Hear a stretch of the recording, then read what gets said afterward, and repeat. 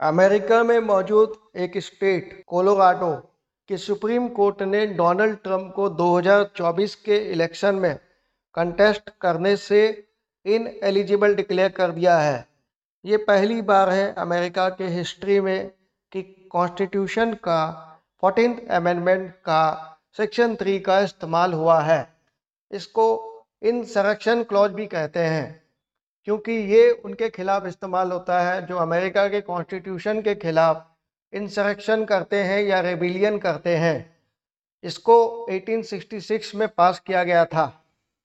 Henry Kissinger, जो कि America के फॉर्मर सेक्रेटरी ऑफ स्टेट यानी कि फॉरेन मिनिस्टर भी रह चुके हैं, प्रेसिडेंट रिचर्ड निक्सन और गेरल्ड फोर्ड के एडमिनिस्ट्रेशन में 1970s में, उन्हें बाद में नोबेल पीस प्राइज भी मिला था। उनकी मौत हो चुकी है। डोनाल्ड टस्क पूरे 10 साल के बाद पोलैंड के प्राइम मिनिस्टर फिर से बने हैं। इसी 10 साल में ये यूरोपियन काउंसिल के प्रेसिडेंट भी रह चुके हैं।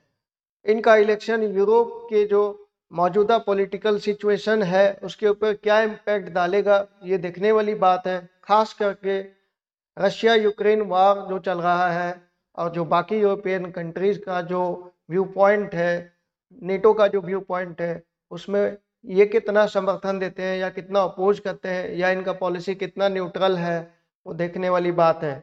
बट ये इंटरेस्टिंग है कि इनका इलेक्शन एक ऐसे समय में हुआ है जहाँ पे यूरोप का जो पॉलिटिकल क्लाइमेट है वो इनस्टेबल है। अजरबैजान और अर्मीनिया, जो दोनों कोकासस में लोकेटेड है और दोनों सोवियत यूनियन का भी पार्ट थे, इनके बीच में एक टेरिटरी को लेकर डिस्प्यूट था जिसका नाम है नगोर्नो कराबाख। लगता है कि इस टेरिटरी को लेके जो डिस्प्यूट चल रहा था पिछले 30 सालों से, यानी कि 1990s से, उसमें कोई पॉलिटिकल सॉल्यूशन आ गया है। और ये जो रिपब्लिक है, रिपब्लिक ऑफ नगोर्नो कराबाख, ये कहा जा रहा है कि जनवरी 1, 2024 से एग्जिस्टेंस में नहीं रहेगा। ये इंटरेस्टिंग फैक्ट है कि ये दोनों कंट्रीज कैसे सोवियत यूनियन में पीसफुली रहते थे, पर सोवियत यूनियन के डिसॉल्व होने के बाद कैसे इनका जो है एक प्रॉब्लम खड़ा हो गया जो 30 साल तक सॉल्व नहीं हुआ, और 30 सालों के बाद वो सॉल्व हो रहा है दिसंबर के महीने में 2023 में। कुवैत के अमीर शेख नवाब अल अहमद अल सबा की मौत हो चुकी है। ये इंटरेस्टिंग है देखना कि इनके मौत की वजह से मिडिल ईस्ट में क्या इम्पैक्ट होने वाला है, स्पेशली उस कंटेक्स्ट में जहाँ पे इजराइल और फलस्तीन एक वार में इंगेज्ड हैं। और मिडिल ईस्ट में वैसे भी प्रॉब्लम रहता है, सीरिया हो गया, लेबनान हो गया, या आसपास के इलाके जिनमें प्रॉब्लम्स होते हैं, उनके ऊपर क्या इम्पैक्ट होने वाला है, अगला सक्सेसर का क्या पॉलिसी रहने वाला है कुवैत का। और ये इस कंटेक्स्ट में भी इम्पॉर्टेंट है क्योंकि कुवैत का जो कुवैती दिनार है वो दुनिया का सबसे स्ट्रॉन्गेस्ट करेंसी भी है, यानी कि सबसे स्टेबल कंट्रीज में से एक है ये मिडिल ईस्ट में। और शेख की मौत होने के बाद क्या इम्पैक्ट होने वाला है मिडिल ईस्ट के ऊपर, और अगला पॉलिसी क्या होने वाला है रिगार्डिंग अमेरिका, रिगार्डिंग यूरोप, ये आने वाला वक्त बताएगा। म्यांमार ने अफगानिस्तान को ऑफिशियली सरपास करते हुए अब अपने आप को दुनिया का लार्जेस्ट प्रोड्यूसर ऑफ ओपियम का खिताब दे दिया है। ध्यान रखने वाली बात है ये कि दिसंबर के महीने तक अफगानिस्तान ही दुनिया का लार्जेस्ट प्रोड्यूसर ऑफ ओपियम था, लेकिन दिसंबर 2023 के बाद म्यांमार अब दुनिया का लार्जेस्ट प्रोड्यूसर ऑफ ओपियम कहलाया जाएगा। इजिप्ट के राष्ट्रपति president Abdel Fattah al Sisi ने तीसरी बार इलेक्शन जीतते हुए अपने आप को फिर से प्रेसिडेंट बना लिया है इजिप्ट का। इन्होंने पूरे 89% वोट को सिक्योर किया है। ये इंटरेस्टिंग है क्योंकि अरब स्प्रिंग जो हुआ था जिसमें काफ़ी डिस्टर्बेंस आया था मिडिल ईस्ट में, उस समय ये एक आर्मी जनरल हुआ करते थे इजिप्ट के, बाद में वो पॉलिटिक्स को ज्वाइन किए और उसके बाद जब से वो ज्वाइन किए हैं इजिप्ट पीसफुल है और एक सक्सेसफुल रास्ते पे जा रहा है। इसीलिए लोग इन्हें पसंद कर रहे हैं, लोग इन्हें वोट दे रहे हैं, और क्योंकि ये इतना वोट पा रहे हैं तो आगे ये इजिप्ट के लिए अच्छा काम करते रहेंगे, ये उम्मीद है, और लोग भी इन्हें इतना ही प्यार देते रहेंगे।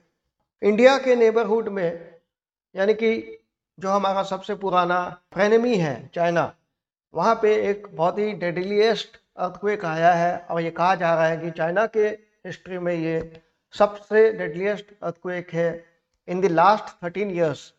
और ये चाइना के गांसू प्रोविंस में आया है और ये कहा जा रहा है कि ये 6.2 मैग्नीट्यूड का अर्थक्वेक है। इसमें जान और माल दोनों का नुकसान हुआ है। उम्मीद करते हैं कि चाइना इसको अच्छी तरह से टैकल कर लेगा।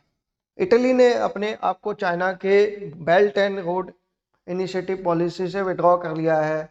ये एक इंटरेस्टिंग फैक्ट है कि इटली G7 का भी एक मेंबर है और ये यूरोप से है। और इटली ने विड्रॉ जब किया है तो उसका इम्पैक्ट क्या होने वाला है यूरोप के ऊपर और चाइना यूरोप के रिलेशनशिप के ऊपर। और इटली ने जब पहले ज्वाइन किया था तो यूरोप में काफ़ी अपोजिशन हुआ था। अब जो विड्रॉ कर रहा है इटली, तो इसमें यह देखा जा सकता है कि इटली जो है थोड़ा बहुत नेशनलिस्टिक हो चुका है, या फिर उन्हें इस belt and road initiative policy में कुछ ज़्यादा बेनिफिट दिखा नहीं, उसीलिए वो विड्रॉ कर चुके हैं। पर ये कहा जा सकता है कि चाइना के belt and road initiative policy पे एक छोटा सा झटका डेफिनेटली लगा है। अर्जेंटीना में एक नए प्रेसिडेंट आए हैं, ज़ेवियर मिले, जो कि अल्ट्रा नेशनलिस्टिक है और ये अमेरिका के फेवर में बात करते हैं और अमेरिका के सपोर्ट में वो एक्शंस लेते हैं। और फॉरेन पॉलिसी ऑफ अर्जेंटीना जो है थोड़ा बहुत रेवोल्यूशनरी चेंजेस इसमें देखा गया है। और उन्होंने ये अनाउंस किया है कि वो ब्रिक्स को ज्वाइन नहीं करने वाले हैं। और जनवरी के महीने में ब्रिक्स में 6 मेंबर्स आने वाले थे, लेकिन क्योंकि अब अर्जेंटीना ने अपने आप को विड्रॉ करने का फैसला कर दिया है तो अब 5 मेंबर्स आने वाले हैं ब्रिक्स में, जिससे ब्रिक्स का एक्सपेंशन हो जाएगा।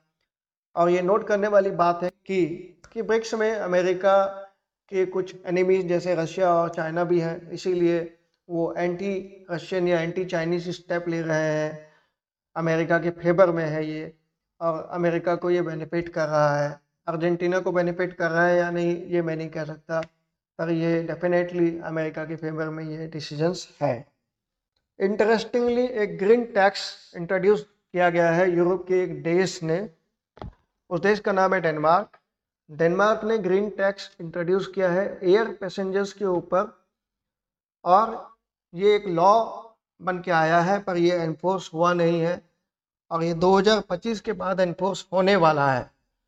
ये इसलिए इम्पोर्टेंट है क्योंकि आजकल काफ़ी ज़्यादा एनवायरमेंटल कंसर्न्स हैं, ग्लोबल वार्मिंग का इशू है, समुंदर में कचरा लोग फेंक देते हैं, मरीन क्लाइमेट का भी प्रॉब्लम है, सी एनिमल्स की भी मौत हो रही है, प्लास्टिक्स भी फेंकते हैं। तो देखा जाए तो एनवायरनमेंट के ऊपर काफ़ी ज़्यादा डैमेज इंसान कर रहे हैं। तो ये जो एक स्टेप डेनमार्क ने लिया है कि जो भी एयरप्लेन में ट्रैवल करेंगे अब वो ग्रीन टैक्स भी देंगे, ये एक अच्छा स्टेप है और ये देखने वाली बात है कि ये कैसे इम्प्लीमेंट होता है और जो ट्रैवल करेंगे उनका क्या रिएक्शन रहने वाला है। That's all for the month of December. Thank you so much. And do subscribe to my YouTube channel Geopolitics Past and the Future on the link given above.